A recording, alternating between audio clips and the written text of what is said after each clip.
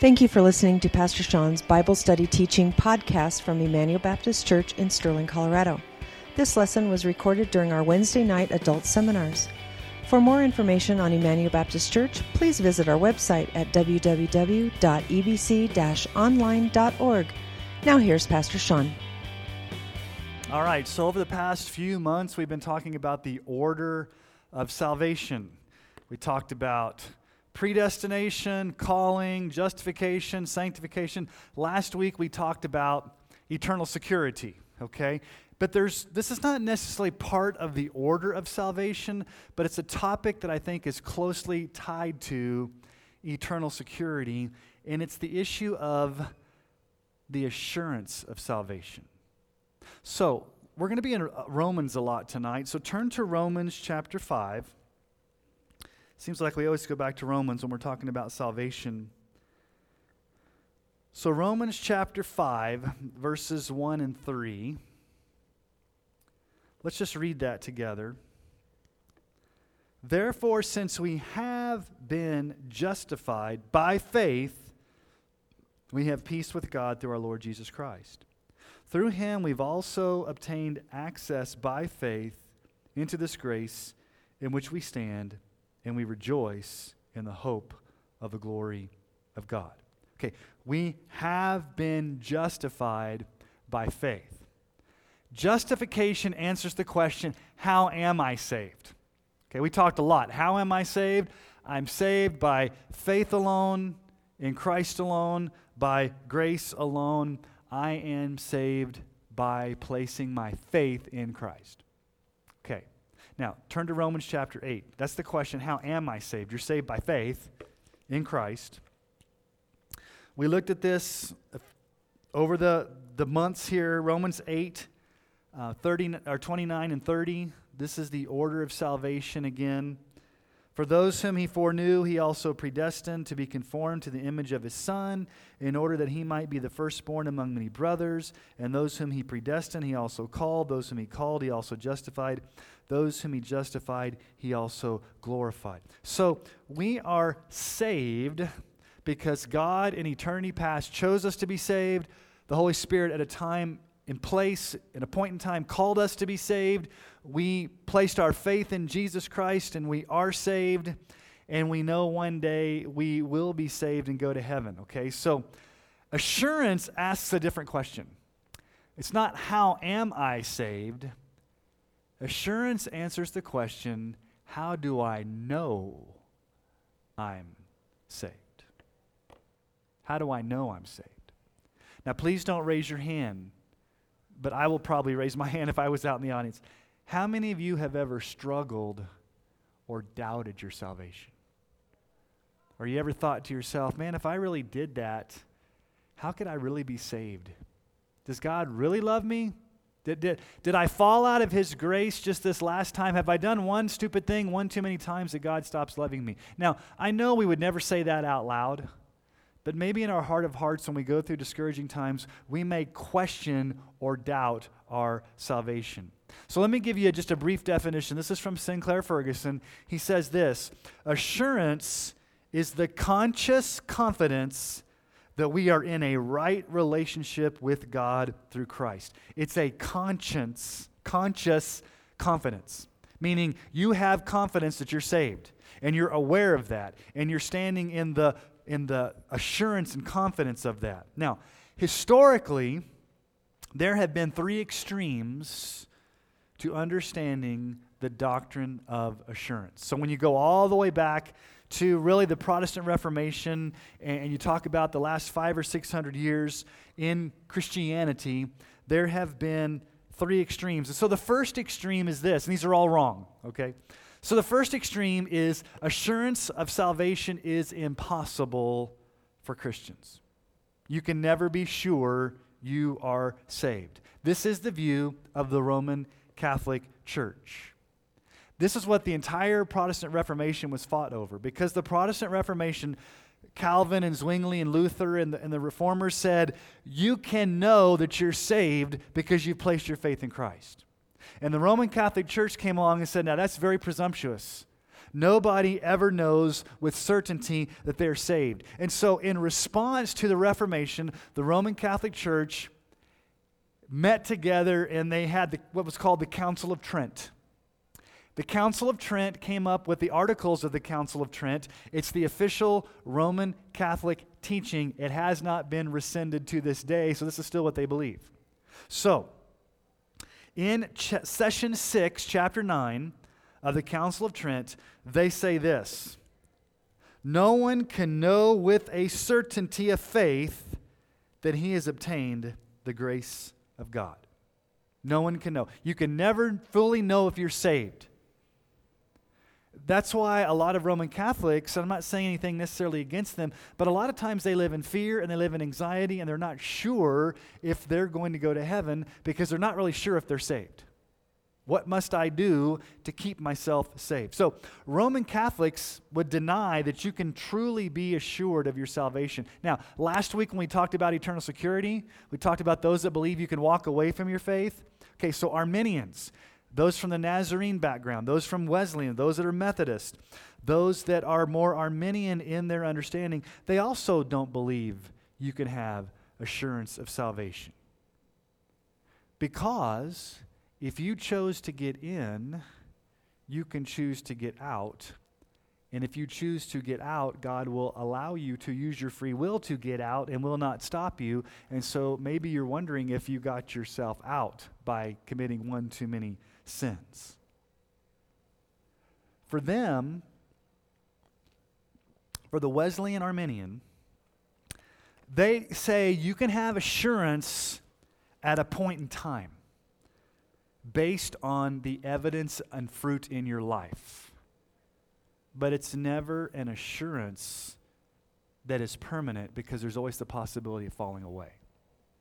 They would say, in this moment in time, I'm looking at fruit in my life and I can be assured that I'm saved because I see fruit, but I may actually not have fruit and I may walk away, so I'm not fully sure that I'm going to be saved to the end. So I can't be fully sure of my salvation. So Roman Catholics believe you can't be sure.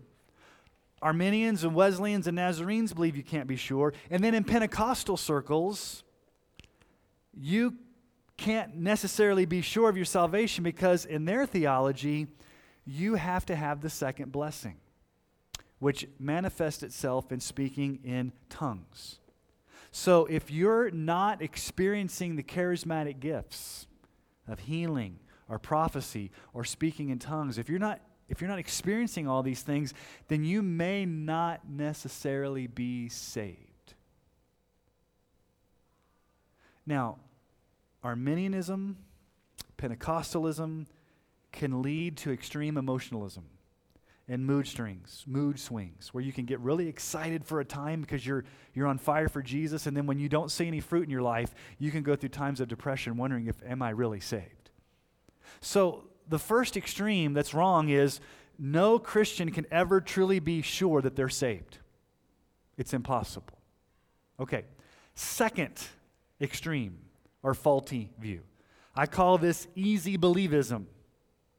This is the idea that in a gospel presentation, you're told, hey, just accept Jesus into your heart. Everything will be good. Just say the prayer, walk the aisle, raise your hand. Once saved, always saved. You said the prayer. Now never doubt your salvation. Never question your salvation. You don't really have to produce fruit. You don't really have to repent. There's really no such thing as lordship. You can pretty much live however you're going to live because after all, you've got your free ticket to heaven. So therefore, live however you want to because after all, you're saved. This leads to presumption. This leads to never examining yourself. This leads to never looking for fruit in your life. This leads to the presumption that just because I walked an aisle or said a prayer, I may be saved, but I'm not really sure. That's easy believism. Okay, here's the third one, okay? This may be a term you never heard. Hard believism, okay?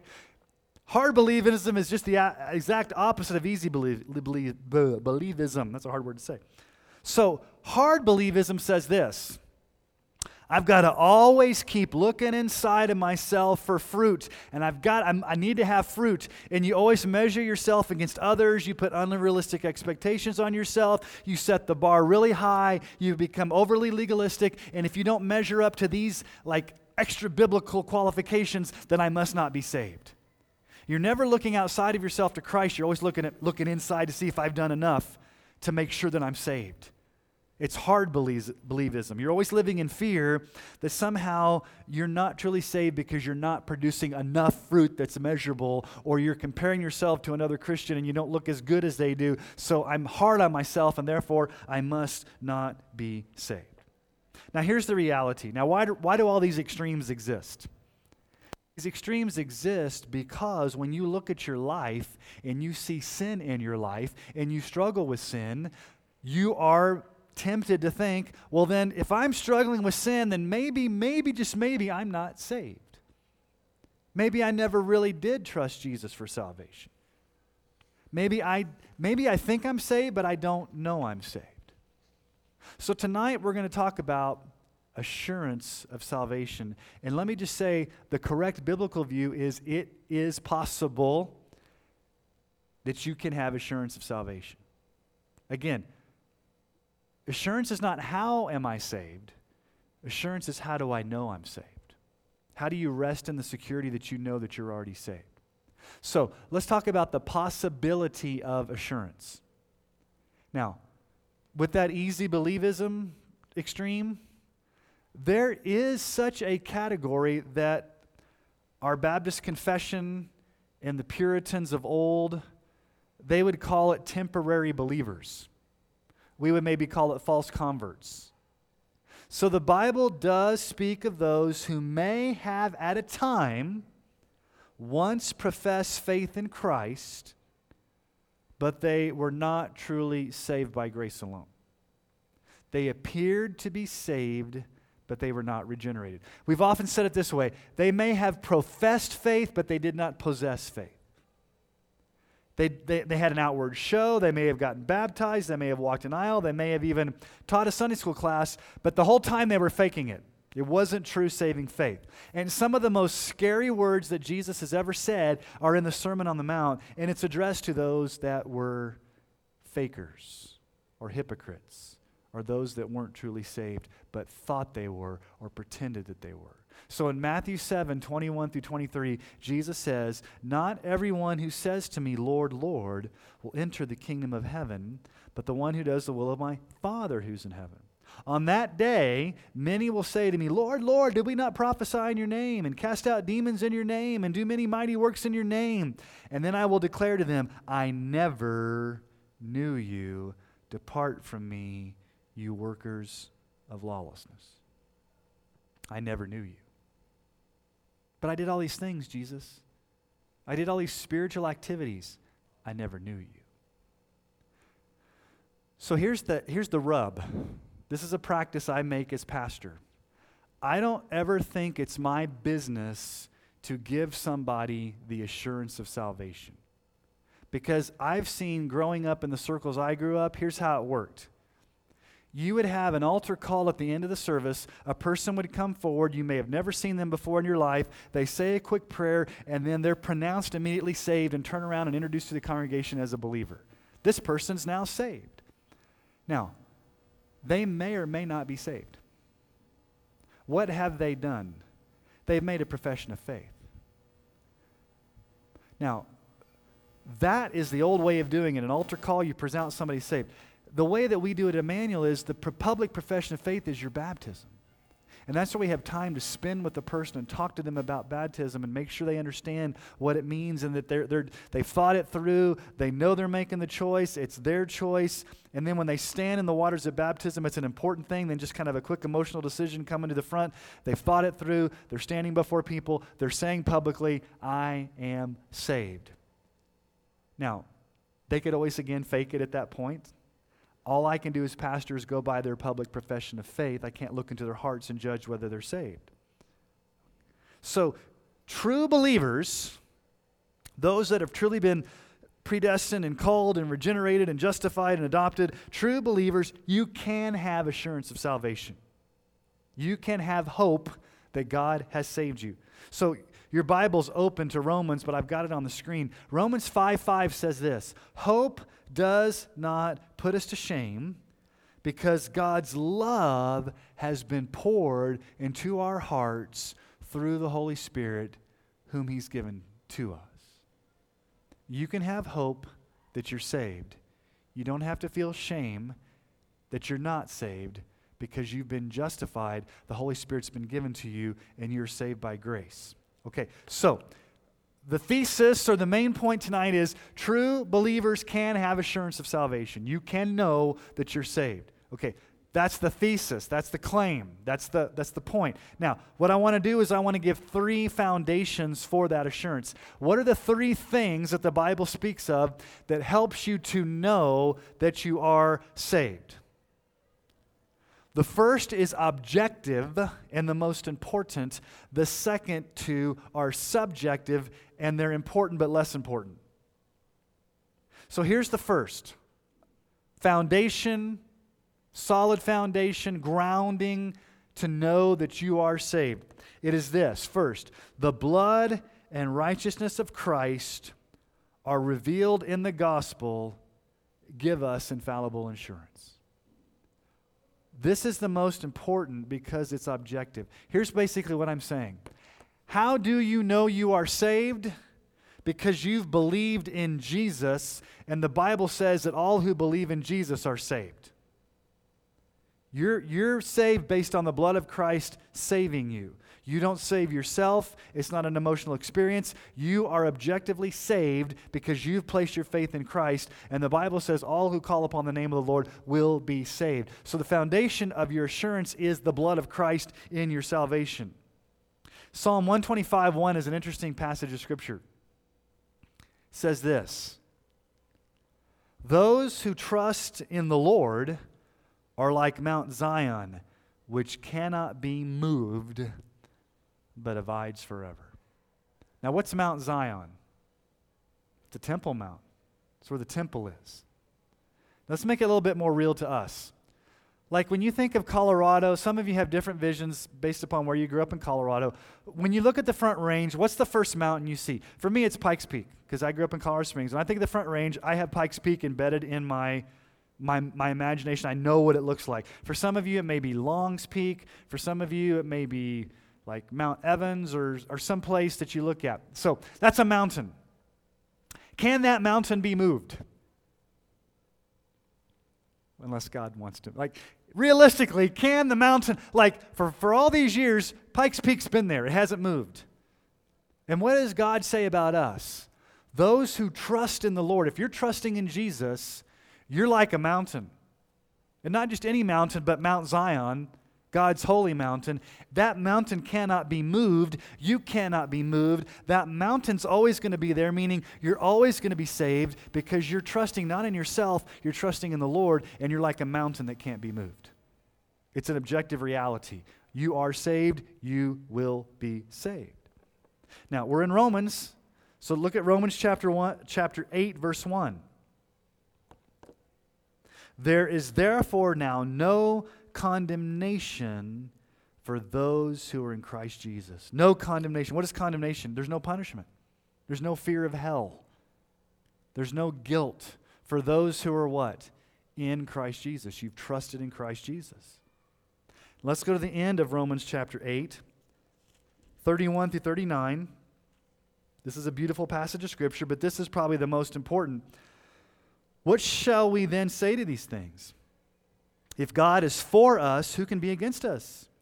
He who did not spare his own Son, but gave him up for us all, how will he not also with him graciously give us all things? Who shall bring any charge against God's elect? It is God who justifies. Who is to condemn? Christ Jesus is the one who died. More than that, who was raised. Who's at the right hand of God, who indeed is interceding for us. Who shall separate us from the love of Christ? Shall tribulation or distress or persecution or famine or nakedness or danger or sword? As it is written, for your sake we're being killed all the day long. We're regarded as sheep to be slaughtered. No, in all these things we are more than conquerors through him who loved us. For I'm sure that neither death, nor life, nor angels, nor rulers, nor things present, nor things to come, nor powers, nor height, nor depth, nor anything else in all creation will be able to separate us from the love of God in Christ Jesus our Lord. That is the objective reality that God has saved you, and He will hold you, and He will keep you, and nothing will separate you from His love. So, the temptation, when you think about assurance, is to first look inward. Am I doing enough? Am I holy enough? Am I walking in the ways of the Lord enough? Am I producing enough fruit? Am I obedient enough? We'll get to that, but that's not the first place you should look. That's subjective because you're looking at yourself and what you're doing. The only objective place you can look is outside of yourself to the finished work of Christ and what Christ has said about you in your salvation. So in assurance, we never first want to look inward to see how we're doing. Because what often happens when you look inward to see how you're doing? What if you're not doing well? That may be like, oh, wow, I'm not walking in the way of the Lord. I must not be saved then. No, you look outside yourself to the one who saved you, and you're objectively saved because you've trusted in Christ. He holds you. He keeps you. It's His blood and righteousness. That's why Hebrews chapter 12, verse 2, looking to Jesus, or as some translations say, fixing your eyes on Jesus, the founder and perfecter of our faith, who for the joy that was set before Him endured the cross, despising the shame, and is seated at the right hand of the throne of God.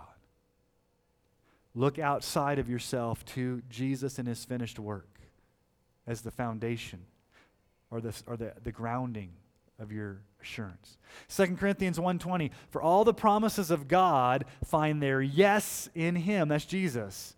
That is why it is through Him that we utter our amen to God for His glory. All God's promises are yes in Jesus. If you're connected to Jesus by faith, all those promises are yours. And what are those promises? I will never leave you. I'll never forsake you. You are mine. You are saved. It's all about who you are in Christ, looking outside of yourself to the finished work of Christ. You also think about how God has rescued you from your old life.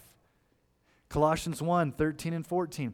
He has delivered us from the domain of darkness and transferred us to the kingdom of His beloved Son, in whom we have redemption, the forgiveness of sins. I have been transferred out of darkness. I am in light. I have my sins forgiven. This is nothing I've done. I'm not looking inward for something I've done. I'm looking out to what Christ has done for me.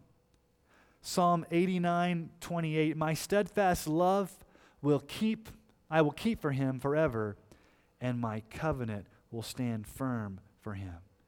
My steadfast love I will keep for him forever. God will love you forever.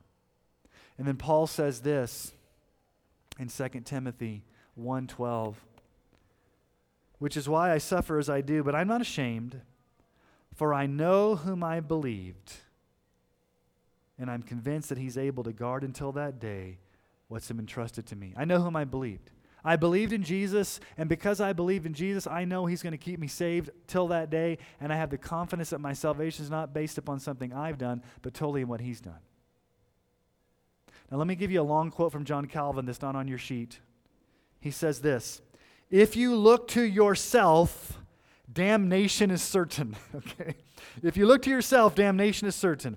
But since Christ has been communicated to you with all His benefits, so that all which is His is made yours, you become a member of Him, and hence one with Him. His righteousness covers your sins. His salvation extinguishes your condemnation. He interposes with His worthiness, and so prevents your unworthiness from coming into the view of God. Thus it truly is. It will never do to separate Christ from us, nor us from Him. His point is this, if you look inside yourself, you're always going to be distressed, if that's where you look first.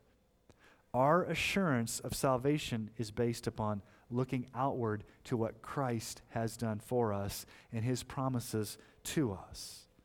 So you and I can have assurance of salvation because of what God has done.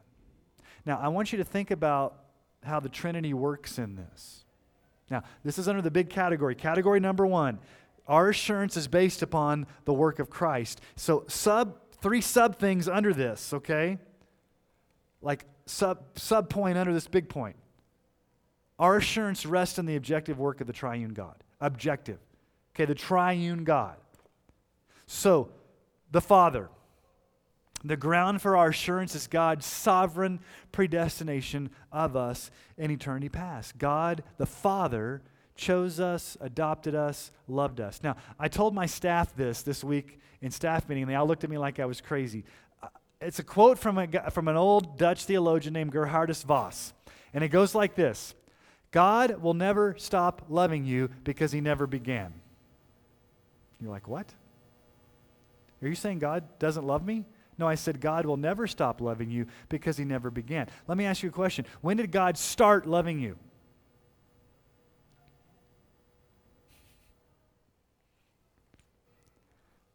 Trick question, huh?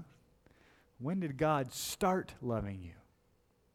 Or has God always loved you?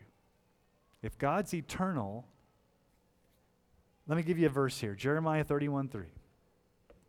I have loved you. This is God speaking. I have loved you with an everlasting love. Therefore, I have continued my faithfulness to you. I've loved you with an everlasting love. What's an everlasting love? Now, we can think of everlasting as going forward in time, right? I've loved you at a point in time, and I'm going to keep loving you till eternity. But how does eternity work? Is it linear, just going forward? First of all, eternity is not based upon a linear time, but think about going backwards, if there's such a thing in time. Let's just put it this way. When did God choose you? Before the foundation of the world. Why did God choose you? Because he loved you. When did God start loving you? He never started, because he always has. And he will never stop. Now that's going to blow your mind here, okay? So I'm not trying to blow your mind tonight. What I'm saying is that God's love for you is based in the Father's election, predestination, his eternal, everlasting love for you. Ephesians 1:4-5, even as he chose us in him before the foundation of the world, that we should be holy and blameless before him. In love, he predestined us for adoption to himself as sons through Jesus Christ, according to the purpose of his will. So your assurance is based in the Father's objective work for you in loving and choosing you before the foundation of the world. And if he did that in eternity past, he's going to keep loving you all the way through. Okay, what about the Son? Jesus the Son. The other ground for our assurance is justification by faith alone, where we are secure in Christ. We've looked at this passage, like probably this passage more than any other passage over the past few months when we're talking about the order of salvation. John 6:37-39. All that the Father gives me will come to me, and whoever comes to me I'll never cast out. For I've come down from heaven not to do my own will, but the will of him who sent me. And this is the will of him who sent me, that I should lose nothing of all that he's given me, but raise it up on the last day. If the Father has given you to Jesus, and Jesus died for you, is Jesus ever going to cast you out? No. He's going to raise you up on the last day. That's an objective reality that the Father loves you, Jesus loves you. Okay, who's the third person of the Trinity? The Holy Spirit. What has the Holy Spirit done for you to give you assurance of salvation objectively? Ephesians 1:13-14. In him you also, when you heard the word of truth, the gospel of your salvation, and believed in him, were sealed with the promised Holy Spirit, who is the guarantee of our inheritance until we acquire possession of it, to the praise of his glory. The Holy Spirit lives inside of you as a guarantee that you're going to have heaven. So objectively, verifiably, whether you feel like it or not, the Father, the Son, the Spirit, the triune God has saved you, has loved you, and will always love you, and your assurance is based upon that objective work. Now, let me give you an illustration from the Pilgrim's Progress. Some of you have read it. Some of you have seen it. So towards the end of Pilgrim's Progress, Christian in his journey, so Christian and his friend Hopeful, they're not supposed to go on Bypath Meadow. They get sidetracked. So they go on Bypath Meadow, and they kind of get sleepy, and they kind of get lost, and they get captured. by the giant despair. And giant despair take Christian and hopeful to his castle. Anybody remember the name of the castle? It's called Doubting Castle. It's an allegory for how Christians doubt their salvation. It's Doubting Castle. And when you begin to doubt, you go into despair. So giant despair comes down to Christian and hopeful who are in the dungeon and says, my wife wants me to beat you to a pulp. So you have two choices. I can come down and beat you to a pulp, but really what I want you to do is I want you to commit suicide. So on this table, I've got poison, I've got a knife, and I got a rope. I want you to be so discouraged and so distraught that you commit suicide. And so Christian and hopeful are in that dungeon and they're struggling. And they want to give up. And they're doubting whether God's good to them. And they're despairing because they're in Doubting Castle. And then basically Christian is about ready to drink the poison. And hopeful says, don't. You know, God still loves us. And then Christian remembers something around his neck. He remembers that when he got saved, the shining ones, the angels, when he got saved in the story, gave him new clothes, and they gave him a key. And they said, this is the key called promise, and it will open up any door to God's promises. So here's the point. That key was always around Christian's neck the whole time. He just forgot about it. When he realized that he had the key promise, it could open any door. So they were able to escape Doubting Castle and giant despair by opening up the door using the key promise.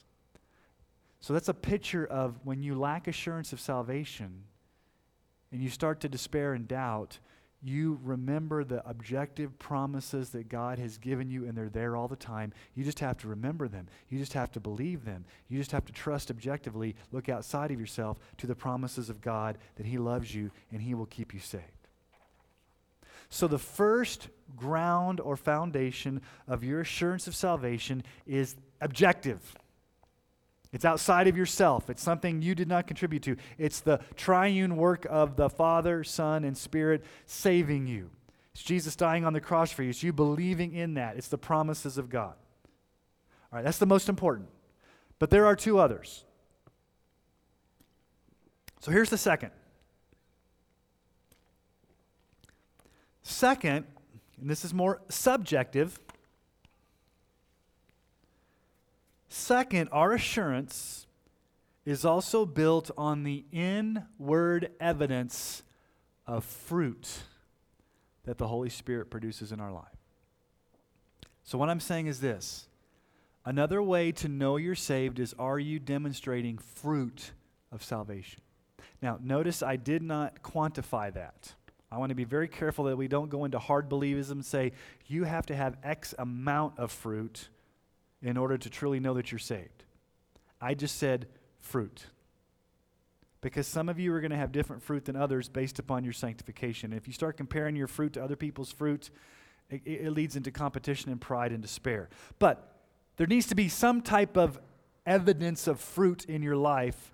And so Matthew 7:16-20 says this, you will recognize them by their fruits. Are grapes gathered from thorn bushes or figs from thistles? That's hard to say. So every healthy tree bears good fruit, but the diseased tree bears bad fruit. A healthy tree cannot bear bad fruit, nor can a diseased tree bear good fruit. Every tree that does not bear good fruit is cut down and thrown into the fire. Thus you will recognize them by their fruit. In other words, if you're a Christian and you've been changed from the inside out, if you're a good tree because God's made you a good tree, you're going to produce fruit. If you're not saved and you're a bad tree, you're not going to produce fruit because you're not saved. But if you're saved, you'll produce fruit. So, this is about examining yourselves, looking for inward evidences of Christian fruit in your life. So, one of the classic passages of Scripture that talks about this is in 2 Peter. So, I want you to turn in your Bibles to 2 Peter. And actually, I want to start in verse 3. I know the screen says verse 4, but I actually want to start in verse 3. 2 Peter chapter 1, verse 3. I want to start with verse 3, and then we'll go through 4 through 11, okay? Is everybody there? 2 Peter chapter 1, starting in verse 3. His divine power has granted to us all things that pertain to life and godliness through the knowledge of Him who called us to His own glory and excellence. That's important to set the stage for what we're about to read here. God's divine power has given you everything you need. You can produce fruit in your life. You can obey because God's power is available to you. He's given you everything you need. No Christian can ever say, I don't have God's power, or I can't do it. You can. The question is, are you realizing that? Or are you relying upon that? So let's continue reading. By which He's granted to us His precious and very great promises. Okay, there's those promises. So that through them, the promises, you may become partakers of the divine nature, having escaped the corruption that's in the world because of sinful desire. Okay, Peter starts with what we call the indicative. He starts with who you are in Christ. You have these promises, you have God's grace, you have God's power, you're a new creation in Christ, you are saved. He's assuming you're saved. Okay, look what he says there in verse 5. For this very reason, okay, because you have everything that you need, because you have God's power, because you have these promises, because you're regenerated, for this very reason, here's what you need to do. Make every effort to supplement your faith with virtue, and virtue with knowledge, and knowledge with self-control, and self-control with steadfastness, and steadfastness with godliness, and godliness with brotherly love, and brotherly love with affection. For if these qualities are yours and are increasing, they keep you from being ineffective or unfruitful in the knowledge of our Lord Jesus Christ. Okay, so Peter here gives a list. Okay, you are saved, objectively. Now, what should you be looking for in your life? He calls these fruits that should be increasing. Now, again, he doesn't quantify the fruit and say how much, but he does list some things here. So, for example, he says, are you supplementing your faith with virtue? Are you growing in the knowledge of Christ? Are you knowing more about Jesus? Are you growing in self-control? Are you growing in steadfastness and patience? Are you growing in godliness? Is your love for other brothers and sisters growing? Are you growing? Are you increasing in these things? Only you can answer that question. Do I see increasing of these things in my life as a result of the Holy Spirit doing a work in me? Okay? Now, here's the question. What if those things aren't there the way you want them to be there? Does that mean that you're not a Christian? No. Again, I didn't quantify the fruit. I just said, are those things there and are they increasing? Look at verse 9. Whoever lacks these qualities is so nearsighted that he's blind, having forgotten that he was cleansed from his former sins. Notice how he doesn't point you back to yourself. Peter doesn't say, hey, if you're not doing well in these things, do better. What does he say? You've forgotten that Jesus cleansed you. Go back outside yourself, look to Jesus, go back and get your eyes fixed on Jesus. His divine power gives you everything. Know that the Holy Spirit lives in you. And then notice what he says there in verse 10. Therefore, brothers, be all the more diligent to confirm your calling and election. For if you practice these qualities, you'll never fall. For in this way there will be richly provided for you an entrance into the eternal kingdom of our Lord and Savior, Jesus Christ. Make your calling and election sure. In other words, another way of saying, make sure you're saved. And how do you make sure you're saved? Well, I could answer it two ways. One, I could say, make sure you're saved by looking at this fruit in your life. That's secondary. In this passage of Scripture, he does tell us to make sure we look at the fruit in our life, but what does he say first? Go back and remember that you were cleansed from your former sins. Go back and remember that you have these promises from Christ. Go back and remember that you've been given all things. So how do you make your calling and election sure? First, it's the objective work of Christ in your believing in Him. That's the most important. But number two, it's the evidence of fruit in your life. Are you increasing and growing in this fruit? 1 John 2:3. By this we know that we have come to know Him if we keep His commandments. Are you obeying God's commandments? If you are a Christian, you will want to obey God. Does this mean you'll perfectly do it all the time? No, but you'll want to. 1 John 3:14, we know that we have passed out of death into life because we love the brothers. Whoever does not love abides in death. So are you growing in love? Are you growing in knowledge? Are you growing in wisdom? Are you growing in godliness? Is there evidences of fruit in your life? If there's not, here's the next question. What happens when you don't see any evidence of fruit in our lives?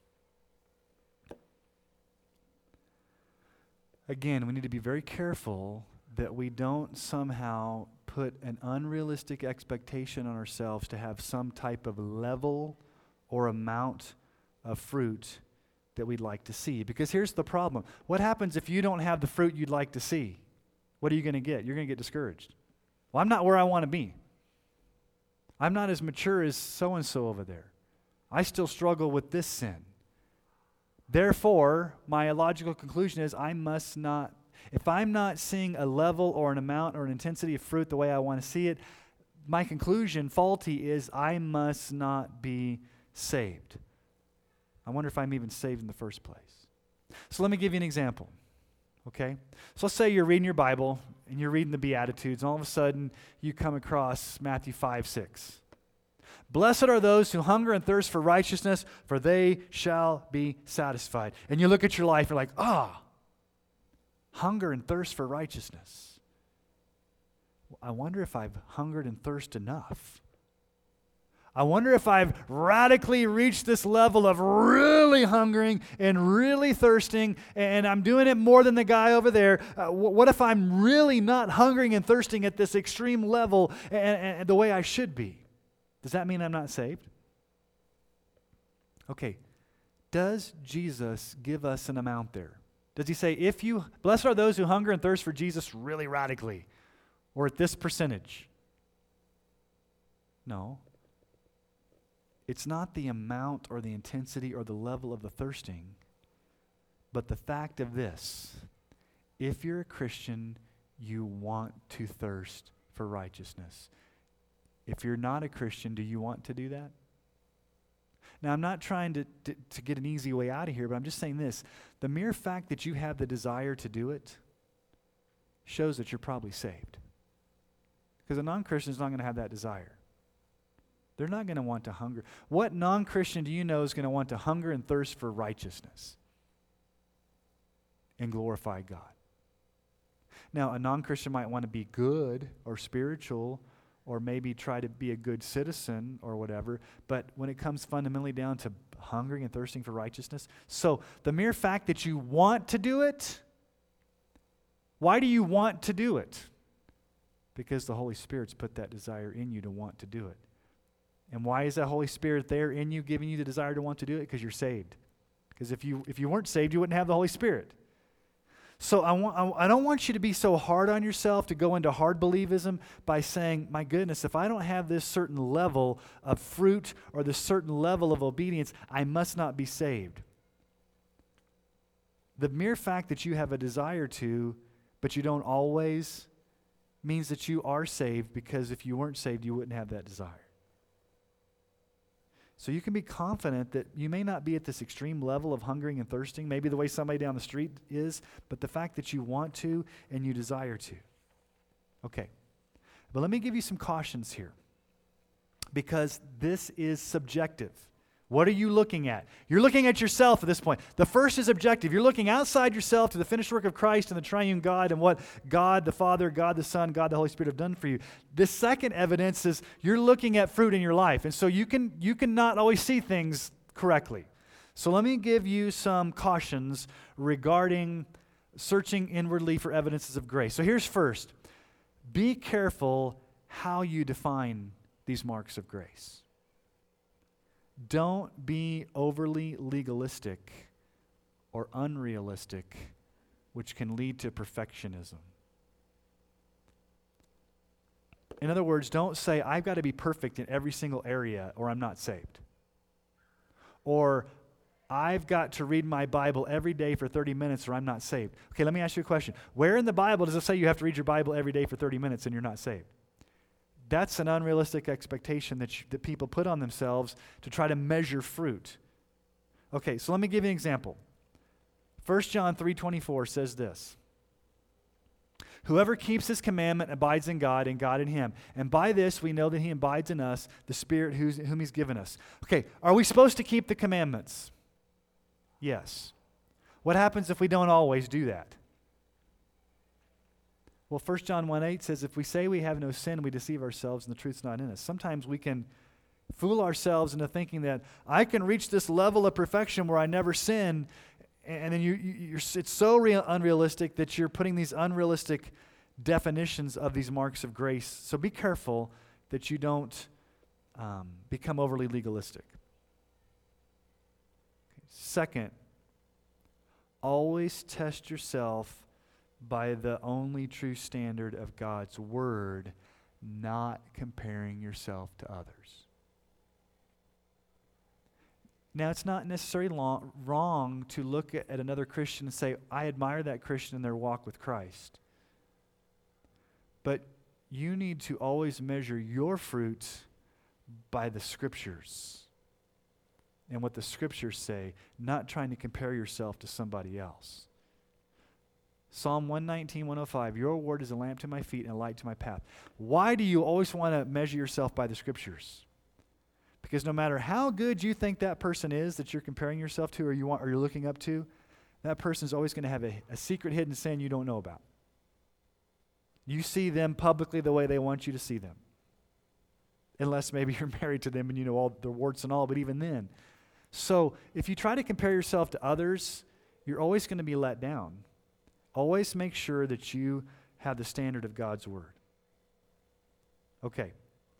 I think I've said this before, but I'll say it again. This is third.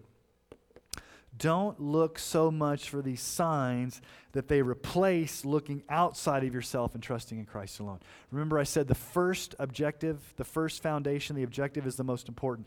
Always, if you have a choice, always first look outside yourself to the finished work of Christ and believe in Jesus and His promises before you start looking inwardly. Because if you turn the apple cart the other way, or if you get the cart before the horse, if you start always looking for inward evidences, then what are you always going to be looking at? Yourself and not Jesus. And so you can be unbalanced in looking inwardly as opposed to looking outwardly. And then we need to be careful when we're thinking about evangelism or salvation or others that don't know Jesus. Don't make evidence of these signs the ground or the cause of your salvation. In other words, don't say this like, the reason I'm saved is because I have these evidences of grace. What's the reason why you're saved? Because the Father chose you and the Spirit called you and you believed in Jesus and Christ died for you. It's not on your evidences of grace or fruit that you're saved. It's on the basis of Christ and His righteousness. So the evidences aren't there to show you that are not what make you saved. They're evidences that you are already saved. Does that make sense? And then number 5 here. Don't make these signs a prerequisite for lost people to trust in Jesus. There are some groups out there that they've raised the bar so high that they're looking for fruit of the Spirit in a non-Christian before they share the gospel with them. I want to see evidences of the Spirit. I want to see some fruit in their life, and then I'll share the gospel with them. Well, you can't expect a lost person to have the fruit if they're not saved yet. And then here's a practical one. Do not begin looking all over the place for evidence, but start with the main evidence, saving faith.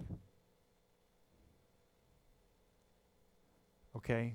There's a lot of different evidences you can look for, and you can be scatterbrained all over the place looking for all these evidences, but really the main evidence is am I trusting in Jesus?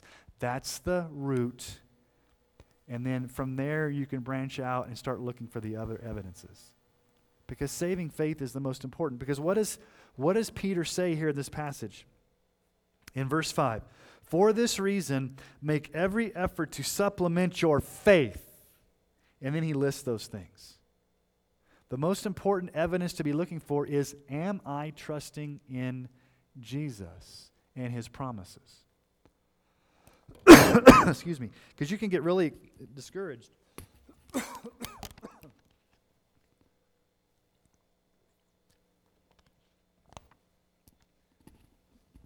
You can get really discouraged if you're looking all over the place for all this different fruit in your life and you're not seeing very much of it.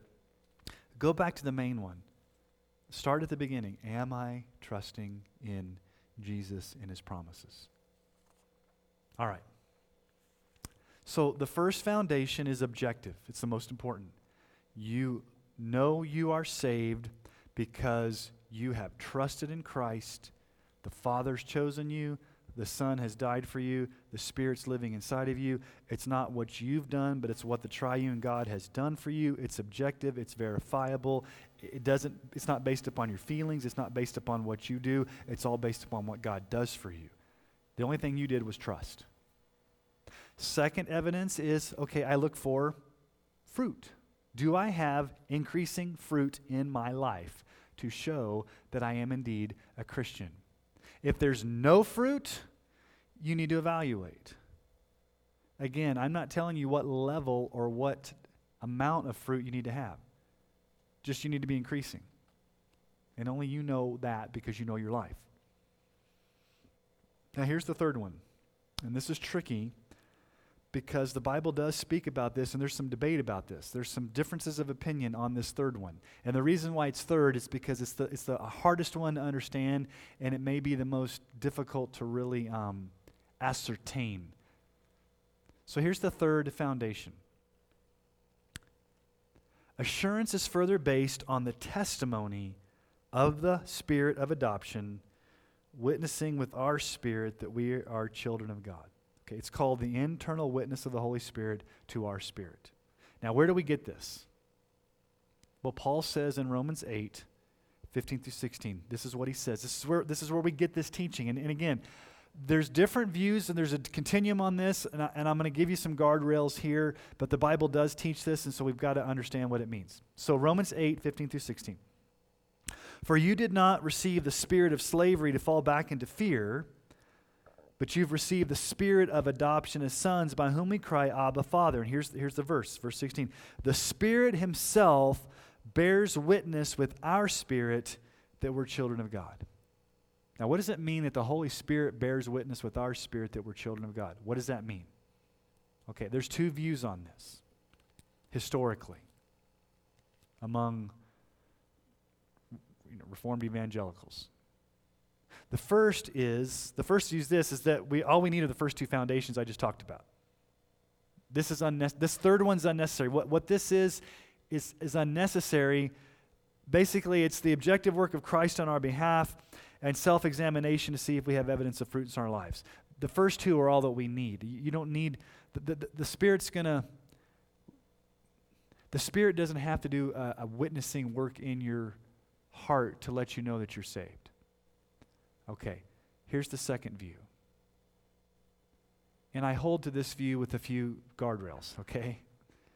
The second view is this. There is a third foundation. It's based upon the scripture here. And it is the direct or the immediate witness of the Holy Spirit in your heart at that moment in time that gives you a special awareness or overwhelming sense that you are indeed a Christian. Okay, so it's more than just I'm objectively believing what God has said.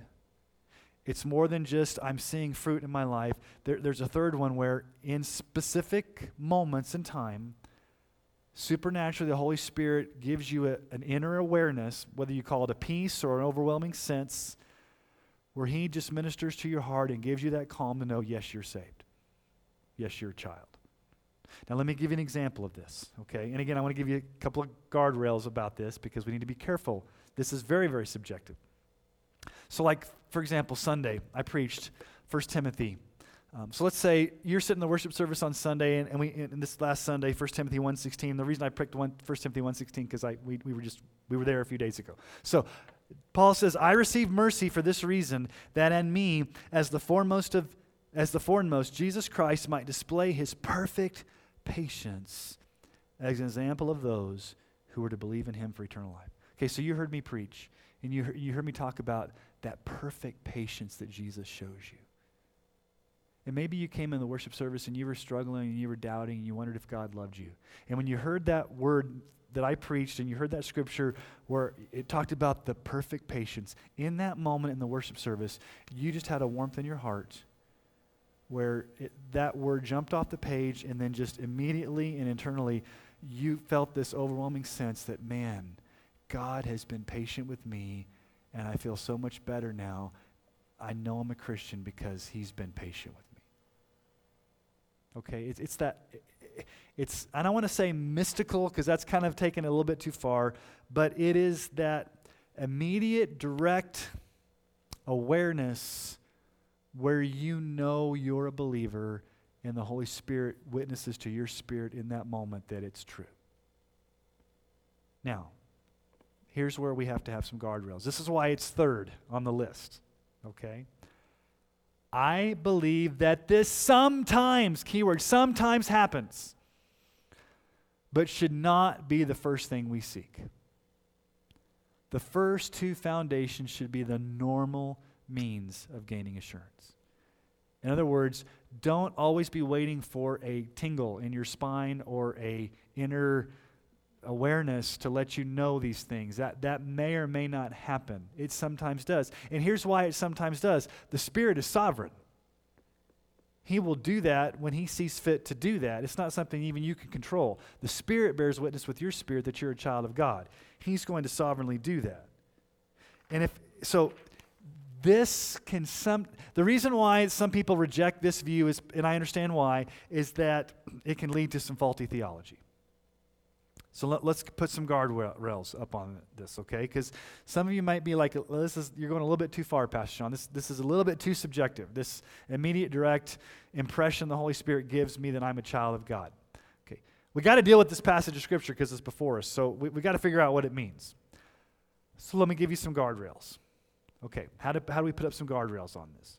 Okay, first, don't make much of these experiences. They're not the norm, they're the exception. When the Lord has done it for you, praise him and realize that was a special thing that happened, but that may never happen again. And don't seek that as the normal way that God operates. Because other believers may have never experienced that, and that does not mean they're second-class Christians. Maybe you've never had that happen to you. Then you can start to worry, well, I've never had that happen to me. Then maybe I'm not a Christian. If I've never had that direct, immediate sense of overwhelming sense of the Spirit in my life, then if that's never happened to me, then maybe I'm not a Christian.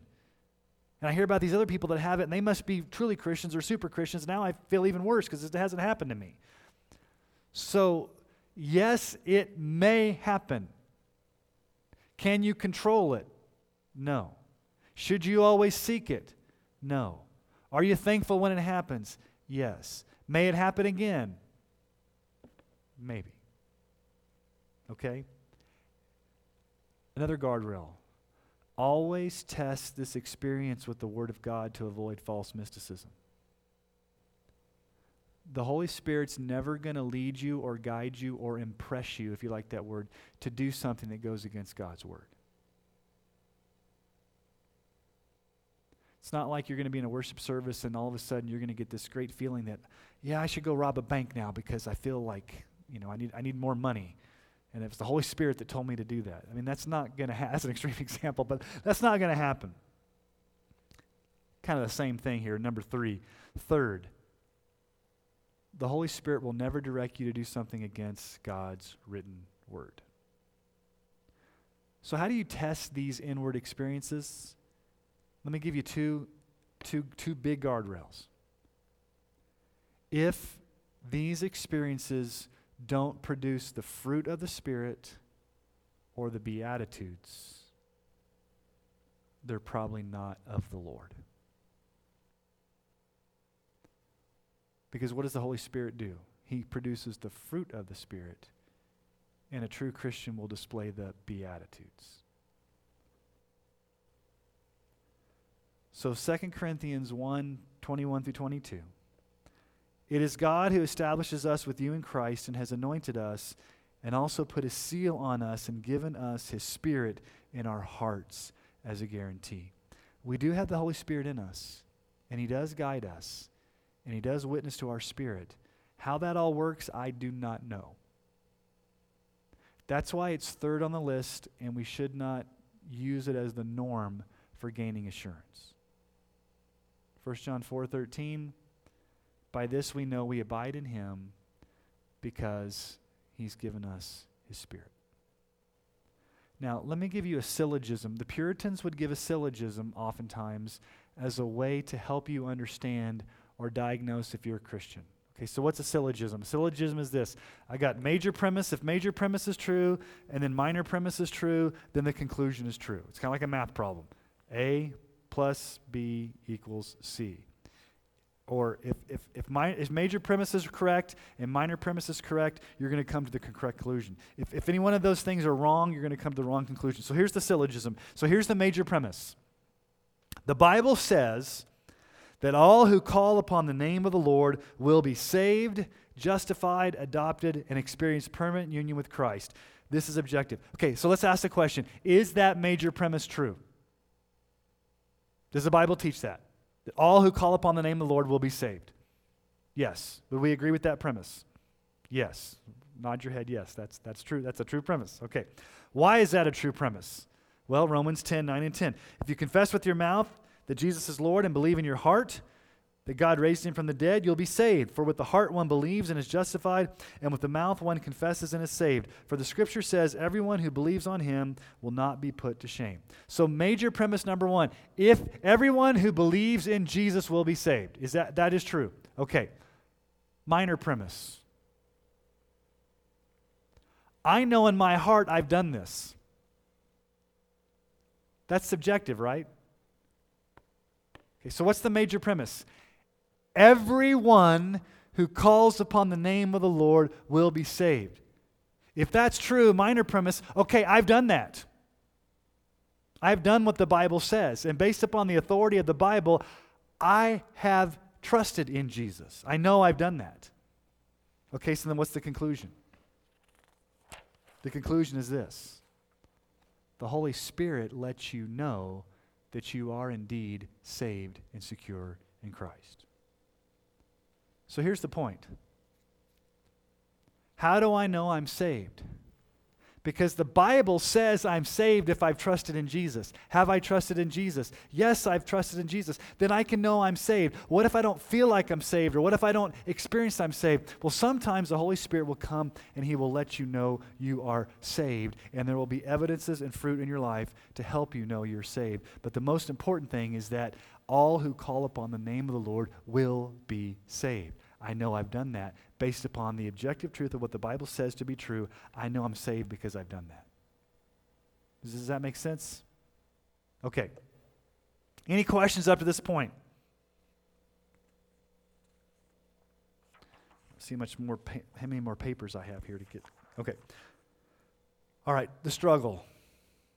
Why is it such a struggle at times? You may, as a true believer, may have to wait a long time and struggle with many difficulties before gaining assurance. It may not be immediate. You may struggle. Now, again, it doesn't mean you're not saved. It means that you may struggle with wondering if you are saved. So here's the thing. I know I'm saved because I've trusted in the Lord.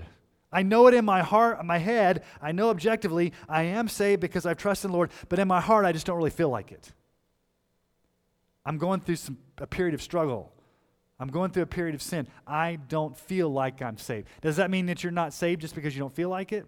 No, you're still saved, but it may take you a while to get to the point where you have the assurance to know that you are saved, even though you already are saved. Does that make sense? So Isaiah 50, verse 10.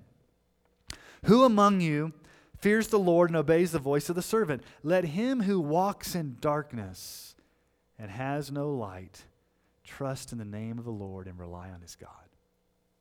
How many times have you walked in darkness and had no light? going through a dark, difficult time. What do you do during those dark, difficult times?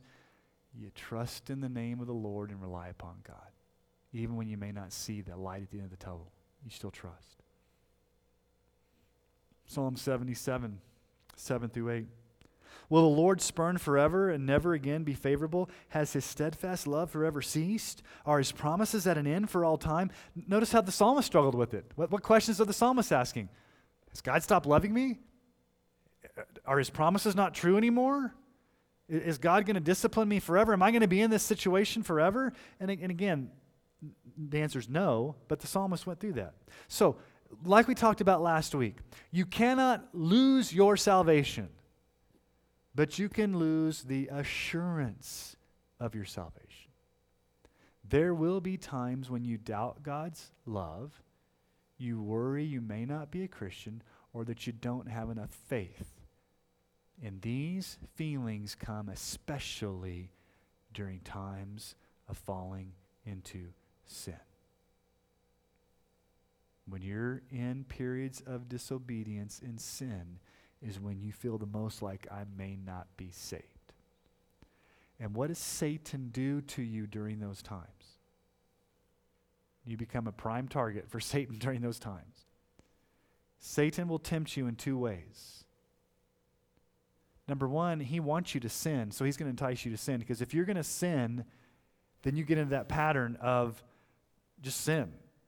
Satan wants you to sin. He's going to entice you to sin. And when you do sin, what's Satan going to do? He's going to accuse you and shame you and make you doubt God's love for you.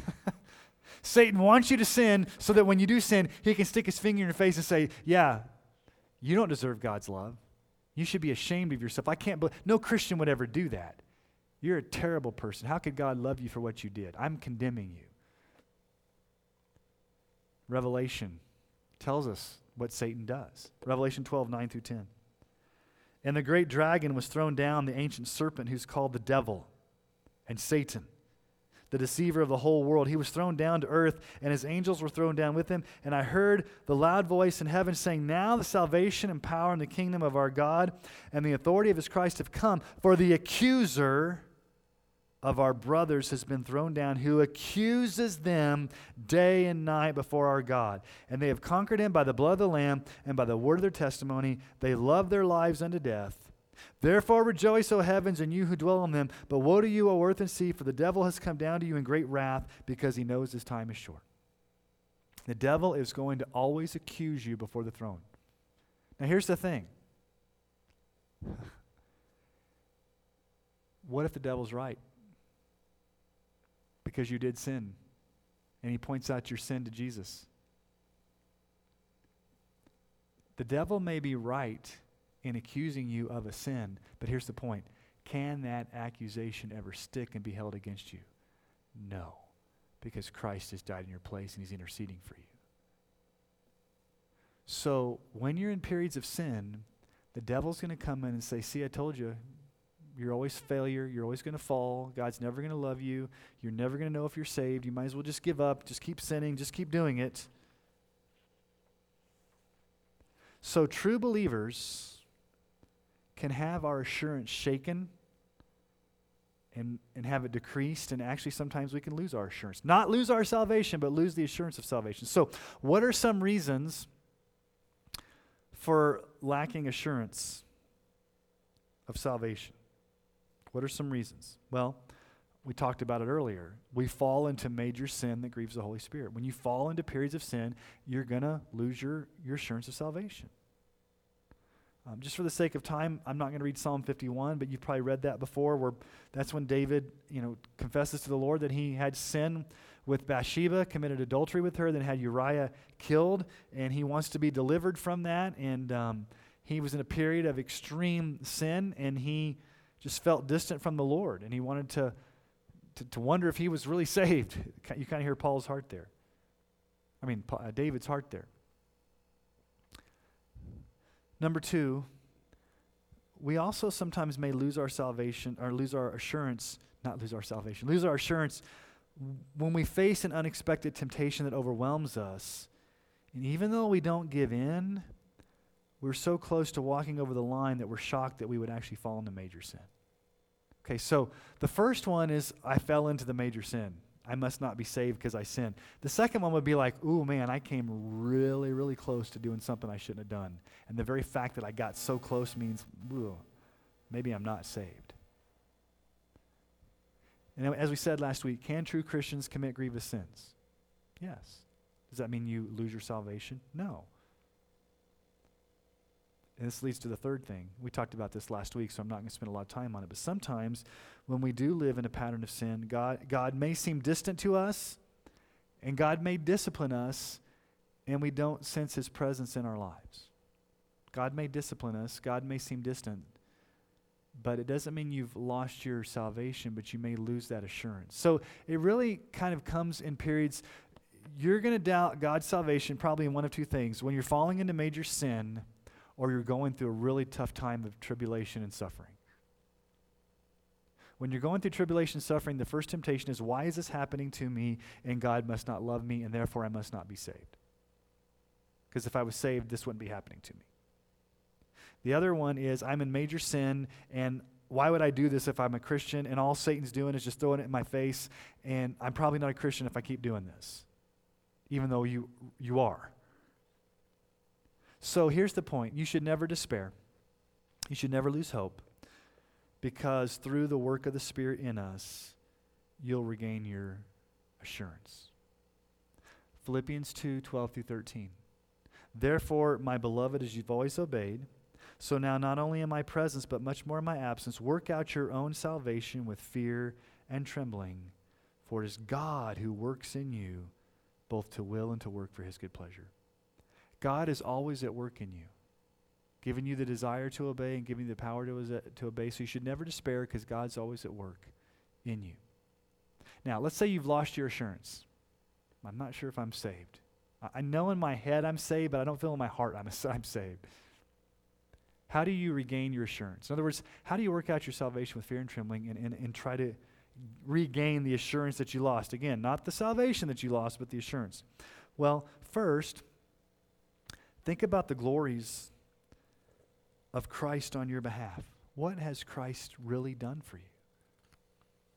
You know, sometimes we don't spend time just meditating on what Jesus has done for us in the gospel. Again, for the sake of time, since I want to get to some questions, we may skip some of these scriptures. You guys can go back and read those, but 1 Peter 2:4-7, Philippians 3:8-11. Just stop and meditate and think and contemplate on your salvation and how God has been good to you and the promises of God. When you look outside yourself and start thinking about the gospel and thinking about what Jesus has done for you, then your heart and mind get warmed to the fact that, yes, I truly am. I am saved. Okay, second, keep a clear conscience and be quick to confess and repent of sins. Keep a clear conscience and be quick. In other words, when you do fall into sin, be quick to ask for forgiveness. Don't prolong it or hide it or stuff it or try to minimize it. Because the more you don't deal with sin and minimize sin and try to hide it and try not deal with it and push it away, the more you're going to have doubts, the more you're going to struggle. Quickly confess sin and go to your Father who does forgive you. 1 John 1:8-9 says this: if we say we have no sin, we deceive ourselves and the truth is not in us.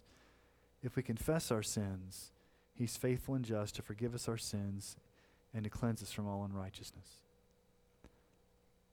And again, we're going to run out of time, so let me just... Third, do not grieve the Holy Spirit, but instead be filled with the Holy Spirit. I could probably preach a whole sermon on that, but we have 15 minutes, so I won't. Go back and read those passages in Ephesians 4 and 5. You can grieve the Holy Spirit by backbiting and unforgiveness and bitterness and anger and wrath, or you can continually be filled with the Holy Spirit, which evidences itself in worship and in singing and in praise and in thankfulness and submission.